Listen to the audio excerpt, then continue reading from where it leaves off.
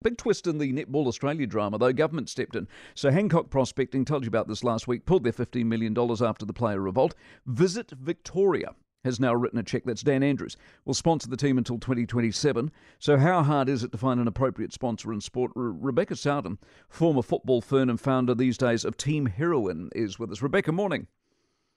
Good morning, Mike. Thanks for having me. No worries at all. What's the role of government in sport and sponsorship in general? Should a government be prepared to step in when things get a bit sticky? I think regardless of whether you're a government department or a brand or another organisation, there has to be sound commercial return on investment. So those marketing teams who are responsible, like at Visit Victoria, have to ensure there's that value of that deal, plus that it has to be the best possible value compared to advertising on radio ads or TV ads. So I think first and foremost, you have to ask the return on investment.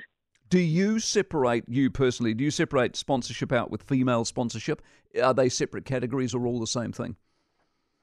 I see men's sponsorship and women's sponsorship as two very distinct, different products. I both see them as commercial investments. They're not corporate social responsibility that comes from another budget. We need to get away from seeing women's sport as a charity.